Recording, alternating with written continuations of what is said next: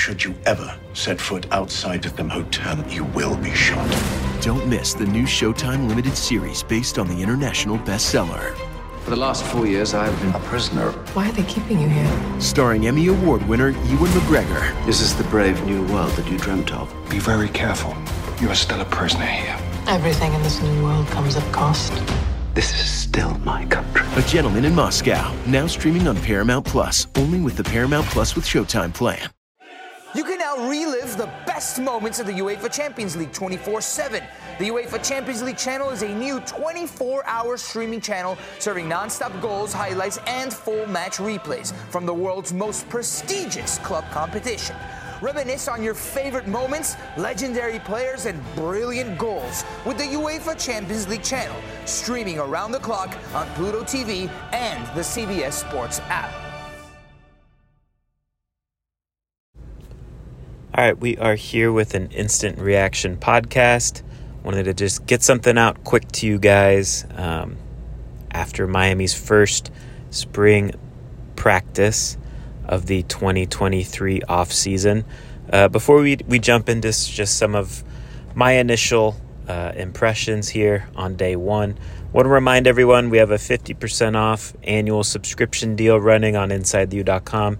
That's running through Monday night at midnight. So, for a little deeper level of insight, take advantage of that deal. Also, of course, a big junior day is taking place in terms of the recruiting side of things with Miami opening spring ball. So let's get to it.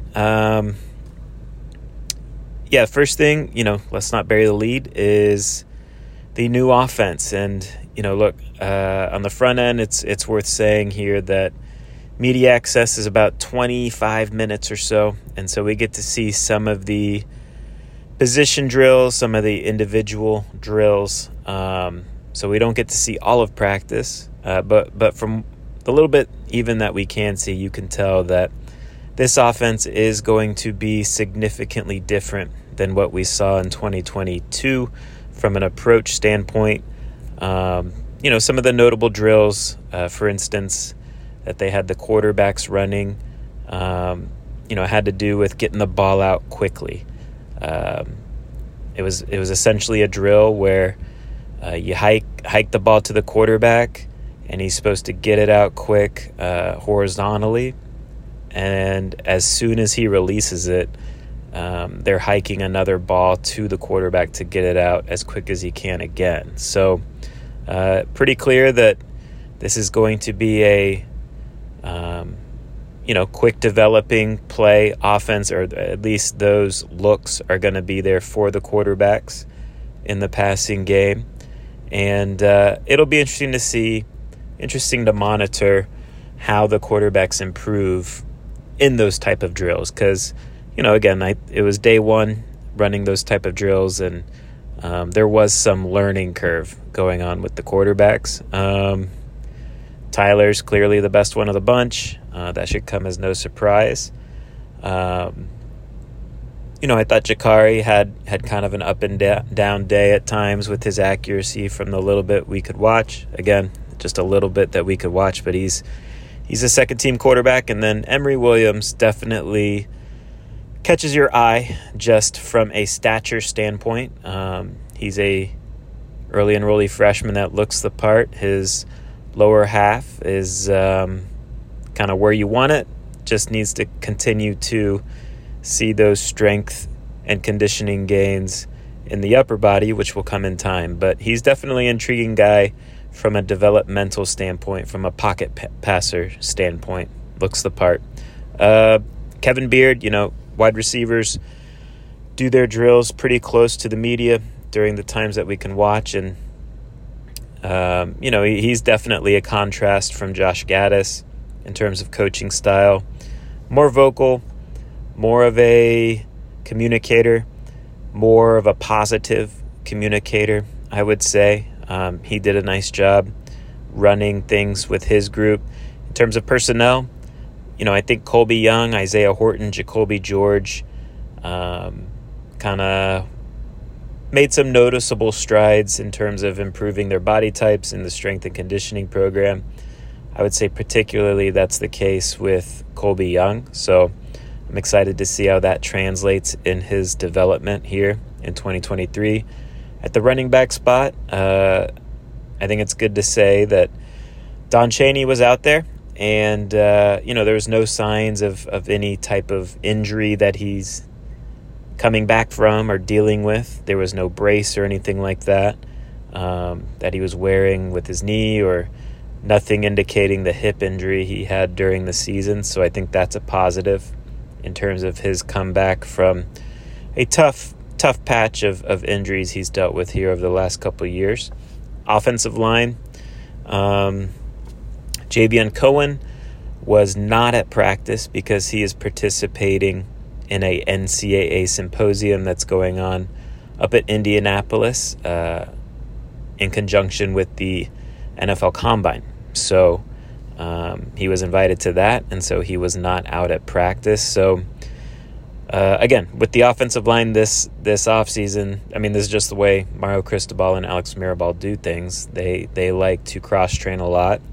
But from what we could tell, the first-team offensive line on Saturday was left tackle Jalen Rivers, left guard Lawrence Seymour. I believe that would be Javion Cohen if Javion Cohen was available. Center was Matt Lee, right guard Inez Cooper, and right tackle Chris Washington.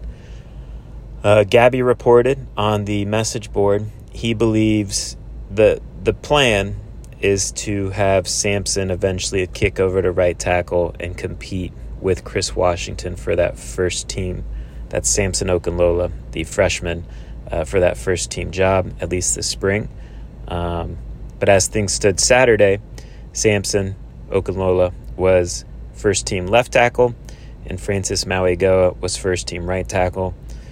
This is nothing new, but both those guys definitely look the part. They definitely hold their own as college-level offensive line body types already. And so now it's just a matter of refining technique and adjusting to the speed of the game. But in my opinion, I think it'll be sooner rather than later before they're at least rotating in with the first-team offensive line.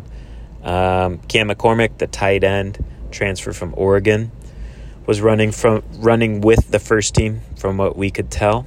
On the defensive side, Lance Guidry, the new coordinator, definitely a guy that likes to have fun with his players, definitely a good communicator, it appears. Does a nice job of connecting with his players. They were all having plenty of laughs, but also, he does a nice job of towing that line of, okay, we're going to have fun, but we're also going to get our work done, and we're going to be about the work. So he was primarily working with the safety group during the position drill portion of practice, which is his area of expertise.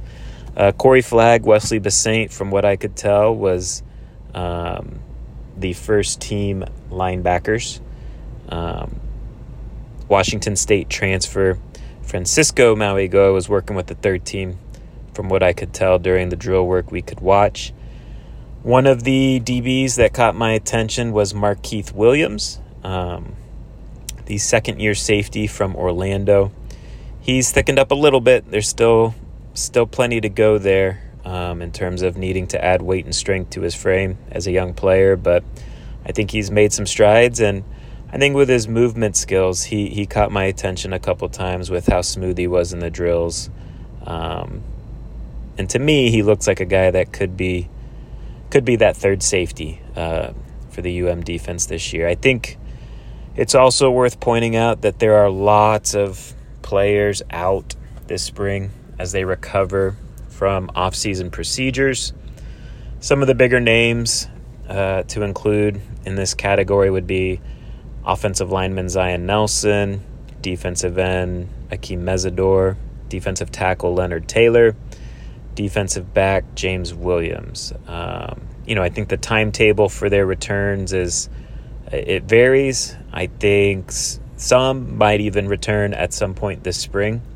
But there's a lot more out, a lot more than just those names I'm listing. And, we'll do our best to try and confirm those and get those names to you here in the coming days. But one thing I am interested to monitor in relation to these injuries, I'm just interested to see how these injuries and lack of depth is probably the best way to put it, impact the approach to spring from a physicality standpoint or an 11-on-11 team drills or scrimmage situation standpoint. And again, due to the NCAA acclimation period, Miami practiced in shorts and shirts anyways, so that's not necessarily going to be an issue at the start of spring. But I am curious, is Miami going to be as physical as Mario Cristobal would typically want to be in a practice in full pads when the depth and numbers and bodies just aren't really there like you would want them due to guys being held out because they are on the mend.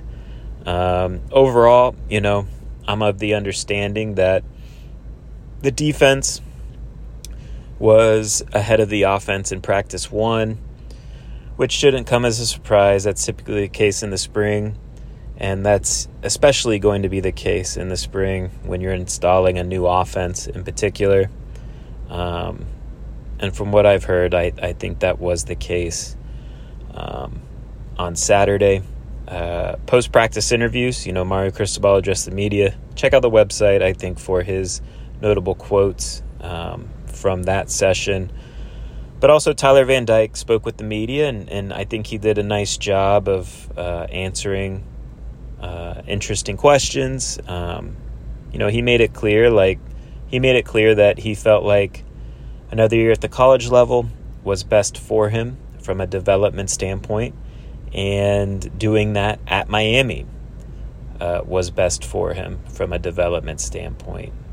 He kind of said, look, I could have explored the draft, I could have explored the transfer portal, but he said him and Mario Cristobal are on the same page with things, and he respects the job Mario Cristobal does, and trusted him to make the necessary tweaks that needed to happen to help him improve on offense. And I think he's excited about the new approach with Shannon Dawson. He made it clear that, Coach Dawson's approach is different than Gaddis, primarily kind of saying that Coach Dawson is just more of a positive coach, positive affirmation rather than constant criticism.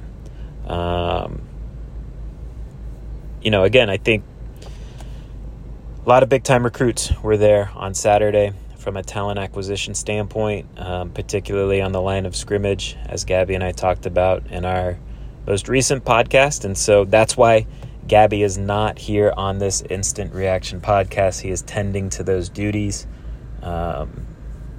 with the recruiting coverage. So, again, I would say if you want to know the latest with that, take advantage of the 50% off deal going on right now at InsideTheU.com. Appreciate everyone for listening. Again, always thankful to our sponsors here on an Instant Reaction podcast. We'll just highlight them here at the end of the episode, but find out if your business qualifies for an employee retention credit with the Foreman Law Offices, the Star Horton Group for your real estate needs in South Florida, LT Pro Enterprises if you need to find employment, Pride Financial if you need to get your finances right, and Midway Sports for your sporting goods needs. Again, of course, details of all those companies and how to get in touch with them are in the show notes. So appreciate everyone for listening. We will have more on spring football here on the website in the coming days, and spring practice number 2 is right around the corner here, scheduled for Tuesday. So until then, take care. MTV's official Challenge podcast is back for another season. And so are we. I'm Tori Deal. And I'm Anissa Ferreira. The wait is over, guys. All Stars 4 is finally here. And this season takes it to a whole new level. Old school legends, modern power players, and ex-lovers are all competing in Cape Town, South Africa for the prize of $300,000. And we're going to be right here along with you fans, covering every episode on the podcast. Listen to MTV's official Challenge podcast wherever you get your podcasts.